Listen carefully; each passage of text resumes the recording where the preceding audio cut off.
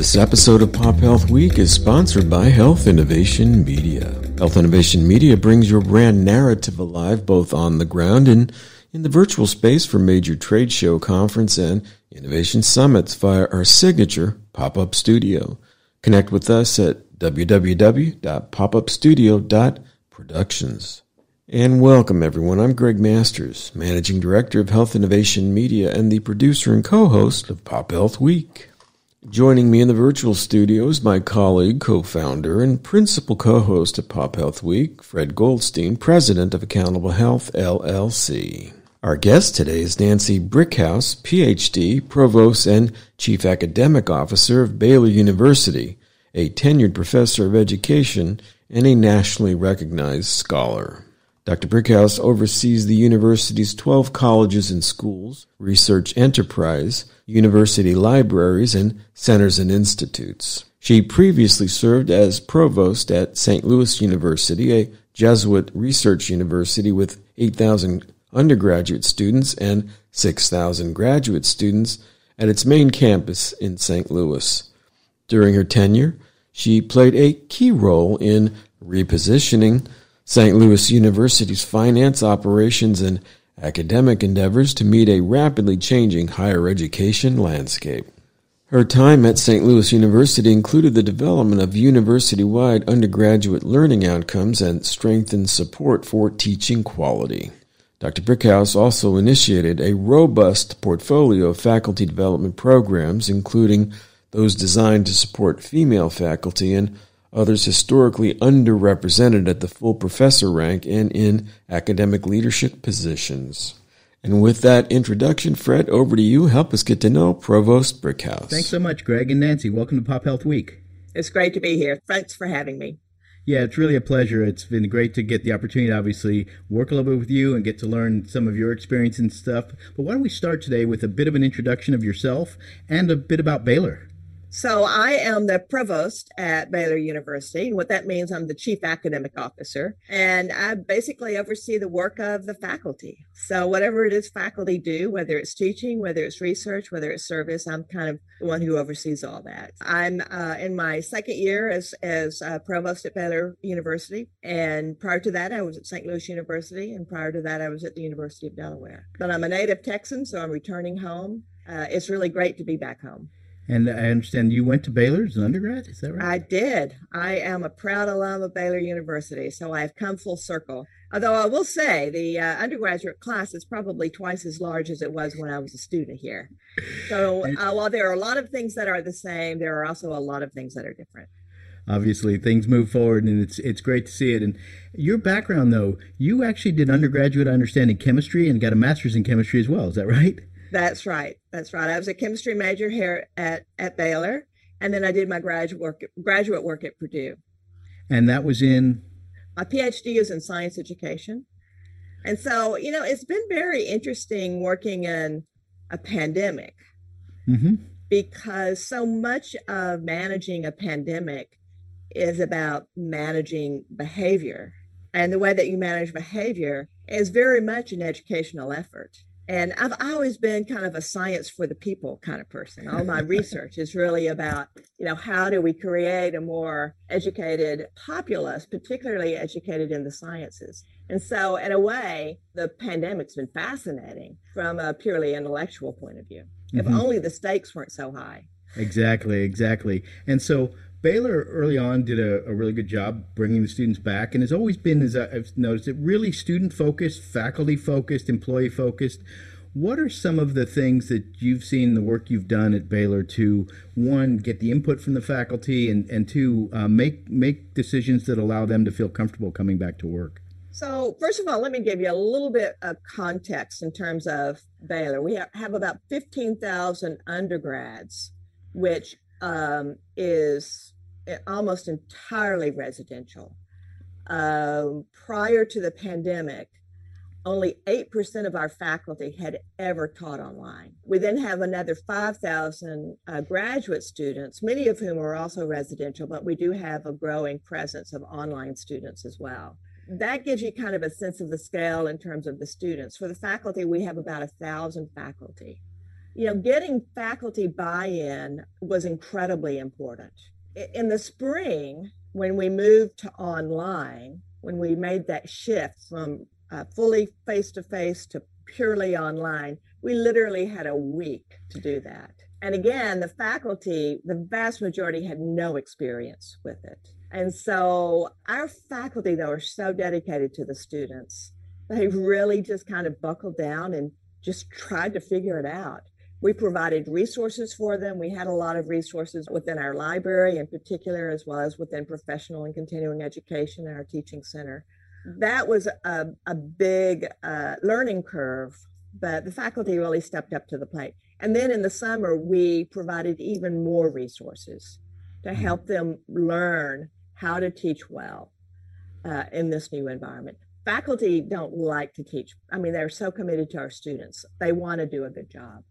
Mm-hmm. And so that was a big hurdle to overcome. And so, again, we just continued to really focus on providing the resources to the faculty so they would be successful. And you made the decision sort of in the summer that you were going to try to get to this hybrid approach with both in-person classes as well as online, while many other places were doing either strictly online classes. And I think we've seen some of the issues associated with that and the benefits to having some sort of face-to-face classes. How did that go, and what were some of the issues and thoughts from the faculty there? Well, keep in mind that, again, Baylor is a highly residential undergraduate program. The expectations of our students and their families is for a residential experience. And so the idea that we were going to go fully online, like some of our university friends did, there's just no way to sell that to the community. And the faculty know that. What we did was we let faculty who really had conditions that really put them at risk for the virus, we in the spring gave them the opportunity to raise their hand and say, look, I'm not the person to be standing in the classroom with kids who might be sick.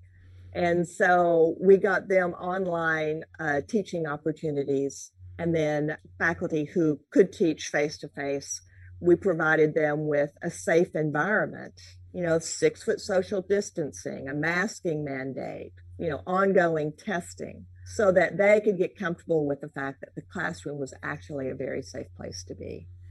And all in all, I think it went very well in that I think the faculty did feel safe. It took them a little while to get there. Yeah. And were there certain classes that, I know, I'm thinking university classes, boy, you've got everything from, a typical classroom to a lab to other things like that, particularly as you get into some of the STEM classes or things like that. Were there certain ways you handled that, or the faculty dealt with that?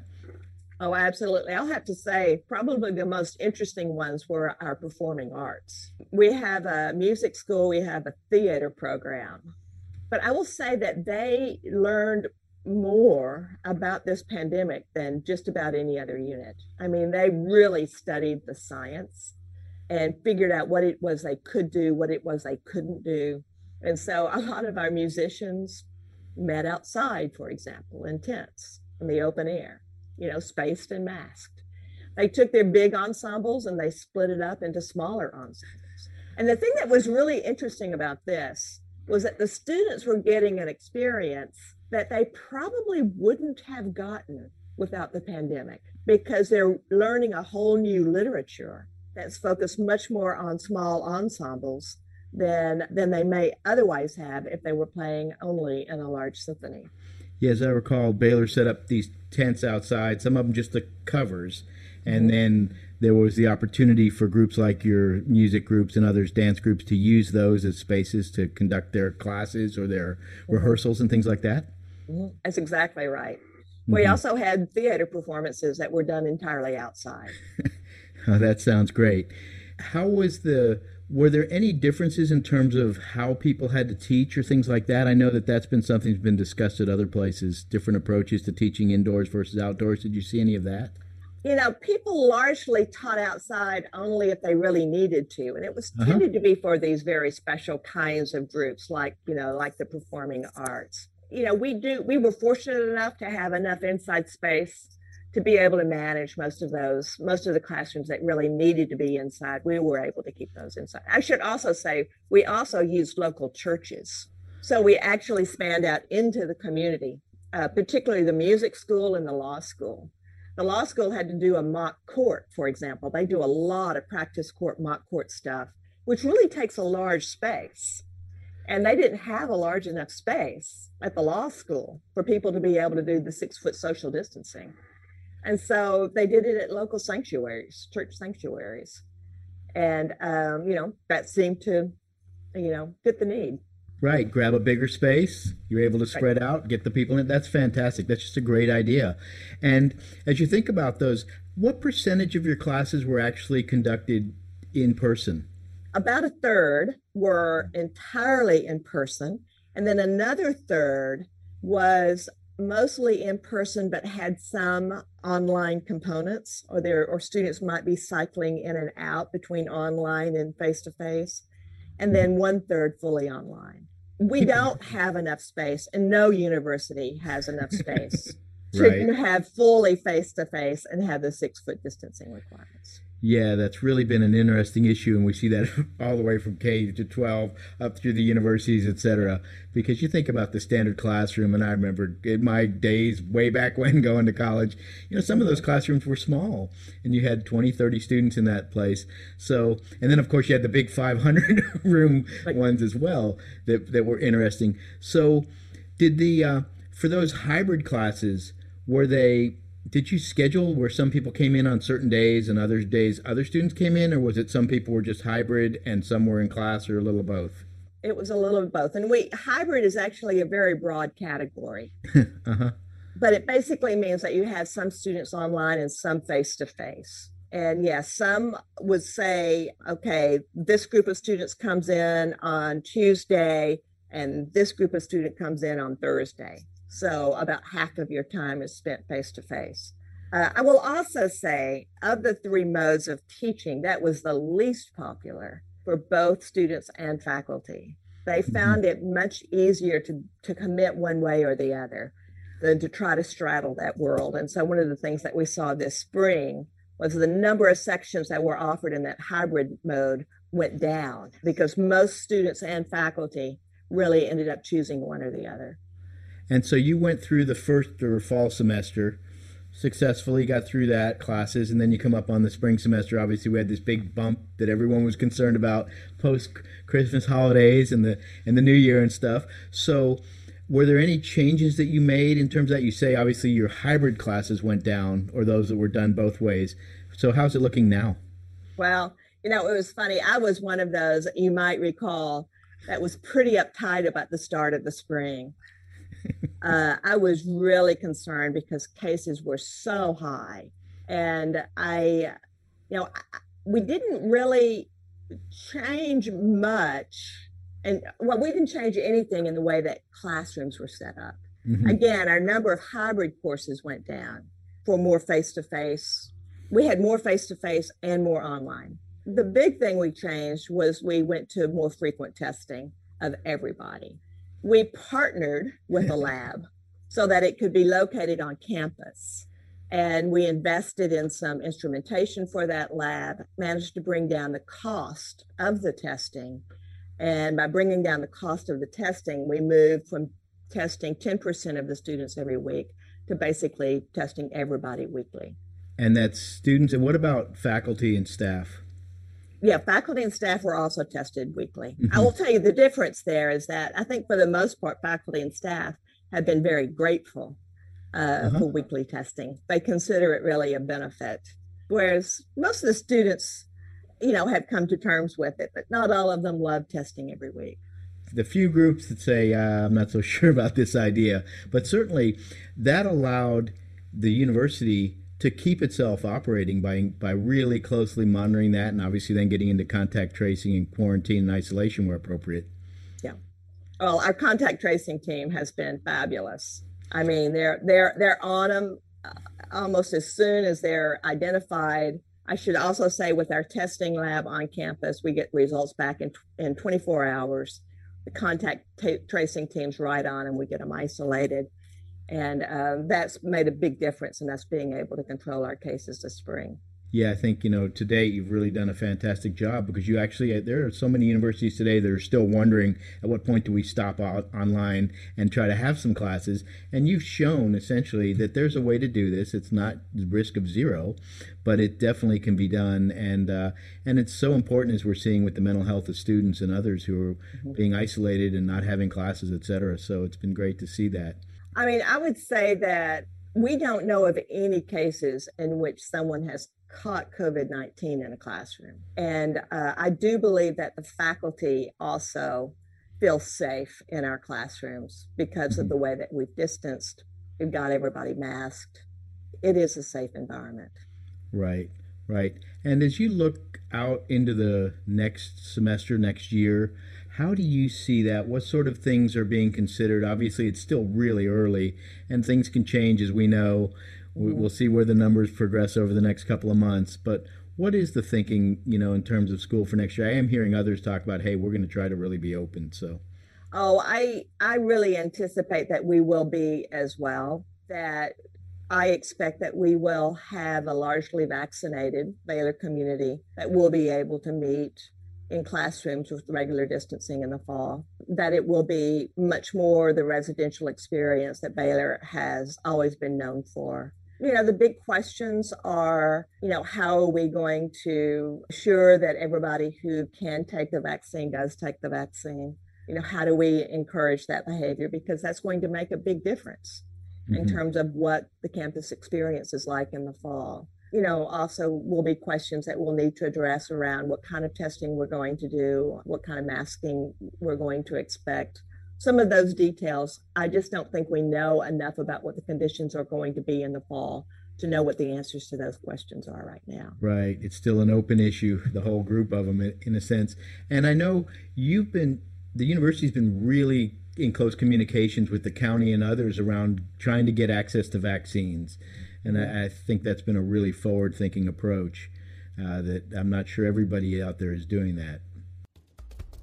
And if you're just tuning in, you're listening to Pop Health Week. Our guest is Nancy Brickhouse, PhD, Provost, and Chief Academic Officer of Baylor University, a tenured professor of education, and a nationally recognized scholar. Well, I will say that one of the things that was really important to us as a university when this pandemic hit was to make sure that the university's impact on the community was either zero or positive. There are a lot of communities around Baylor University that are very vulnerable in this pandemic. And we recognized that, and we wanted to make sure that there was not spill out from, young people having a negative impact on surrounding communities. And I have to say, I feel really pleased with what we've done there, that the county has been very complimentary of everything that the university has done. We've worked closely with them to keep them informed in terms of what our thinking was, in terms of how we were going to mitigate the disease on campus, how we were going to prevent spillover into the community. We've sought their advice, and they have continued to be very supportive of all the measures that we've taken. We've worked with the county as well in terms of getting the vaccine and helping to distribute the vaccine. Actually, at McLean Stadium, our football stadium, we've had drive-up vaccines where you can get a shot in the arm without getting out of your car. It's a great use of a big parking lot that's not being used when it's not football season. We intend to continue to be a good resource for the community in that regard. One of the other things that clearly came up early on as we were working with you is you're one of these top-notch universities. So within your faculty, you have incredible expertise across much of what we're trying to deal with. And that's been incredible to watch that kind of rise up and come together from the different groups as well. Well, being new to Baylor, I didn't know that we had these individuals at Baylor. And I have to say, when this first happened, I felt a little concerned because we don't have a medical school. Right. My friends who have a medical school right there on campus, I thought, man, they've got resources. Well, actually, we had more resources than I knew. I just didn't know who these people were. And so we've had tremendous help from faculty whose research is actually in the area of managing pandemics. I mean, who would have thought that the chair of anthropology, for example, I mean, I might have looked at environmental science. We also had fabulous expertise there. That might have been a little bit predictable, but anthropology, really? Right. But we have a lot of experience there, and they have been so generous with their time and their expertise and have provided invaluable advice to help us manage this pandemic. And I would assume that that advice from those individuals at those various departments is something that the other faculty obviously would look to and say, wow, you know, that's a big help for you as you try to bring the others along. Is that right? Absolutely. They know the language of Baylor. They've got friends at Baylor. They help explain the crazy things that the administration is doing. And I will also say one of the things that I think is interesting about this group of faculty is they're actually not, they don't think alike. And so when you're trying to make difficult decisions, that's a particular asset because you're not just getting a point of view, you're getting multiple points of view. And that's really helpful as well. Right. To get those diverging opinions or disparate opinions so you can then come to some sort of a conclusion and make sure you've thought through all of the possible different scenarios. It's been fascinating to watch that. Yeah. Oh, listen, when Michael Muhlenbein and Ben Ryan agree, you know it's the right thing. Right. Right. Very true. Very true. And you may want to let our audience know who Michael and Ben are, although we did have a show with Ben a couple of weeks ago. So Ben Ryan is in the environmental science department, and he's in public health. He does a lot of work with disaster preparedness, including pandemics. Michael Muhlenbein is chair of the anthropology department, and he's a medical anthropologist. And so he studies this disease much more at the molecular level. Yeah, and I know there were some educational programs or maybe question and answer sessions you did with your faculty and things like that and brought in those folks as well. Absolutely. And so is faculty fairly comfortable now where things are? You know, I think they are. There's been, of course, a little bit of a kerfluffle in Texas with the governor lifting the masking mandate and going to 100% open. So a lot of people have worried about the position that would put universities in. And faculty in particular have reached out to me. They were concerned because I think the agreement that the faculty had was that, hey, we'll teach in person. Okay, that's what we'll do. But the administration's job is to keep in place these health management techniques that we know prevent the spread of the disease that will keep me safe so I can be in the classroom. I mean, that was the deal. And you can't really change that deal mid-semester. And my understanding is, having actually read that executive order, that yes, he said you can't mandate, that there's not going to be a state mandate, but individual organizations or companies can. But obviously then you're dealing with somebody who just says, well, I don't care. Right. And that gets really tough. Yeah. And my understanding is, I mean, to date, the mask wearing has been pretty good at Baylor, as I understand, from all the folks. Yeah, I think for the most part, yes. I mean, that's not to say that there aren't times when students let their guard down.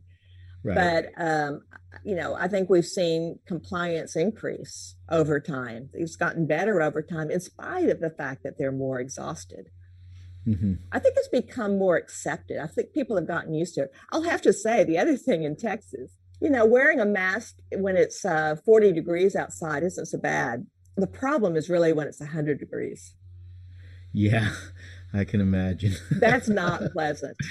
Yeah, we haven't gone through that yet in Florida. It's coming up, so I'm waiting to see what the summer is going to be like with our humidity. Yeah. So let me ask you one other question that I hadn't really thought about. What's been the impact of this on some of the university's research and the faculty's ability to do research? Obviously, we've hindered travel and things like that. Yeah, it has certainly cut down on travel. But actually, our research has continued to grow. Wow. Baylor's research is currently growing at about 30% a year, at least in terms of research expenditures. And the pandemic did not have much impact on that. So, and there have been opportunities for some individuals to reorient their research in ways that address the pandemic and actually take this as an opportunity to do research that they might not otherwise have been able to do. For example, we have a big program through our Baylor Collaborative on Hunger and Poverty that sends out meals to young children, because when schools are closed in rural areas, that means students don't eat. With the pandemic, that's become a particularly serious concern. And so our efforts to really ramp up that whole initiative and to not only, provide the meals, but to also understand food distribution systems, those kinds of research questions. There's been a lot of opportunity to really ramp up in that area. Well, that's a fantastic initiative. And I want to thank you so much, Nancy, for coming on PopHealth Week. It's been a pleasure having you. It's great to see you. It's been fun to talk. Well, thanks so much. And back to you, Greg. And that is the last word on today's broadcast. I want to thank Nancy Brickhouse, PhD, Provost, and Chief Academic Officer of Baylor University for her time today. Do follow Dr. Brickhouse and Baylor's work on Twitter via @Baylor and on the web at www.baylor.edu. And finally, if you're enjoying our work at PopHealth Week, please like the show on the podcast platform of your choice, and do consider subscribing to keep up with new episodes as they become available. For PopHealth Week, my colleague Fred Goldstein and Health Innovation Media, this is Greg Masters saying, please stay safe, everyone. We are in this together, and we will get through this together if we toe the line on social distancing, proper hygiene, and by all means, to wear those masks when in public, even in Texas. Bye now.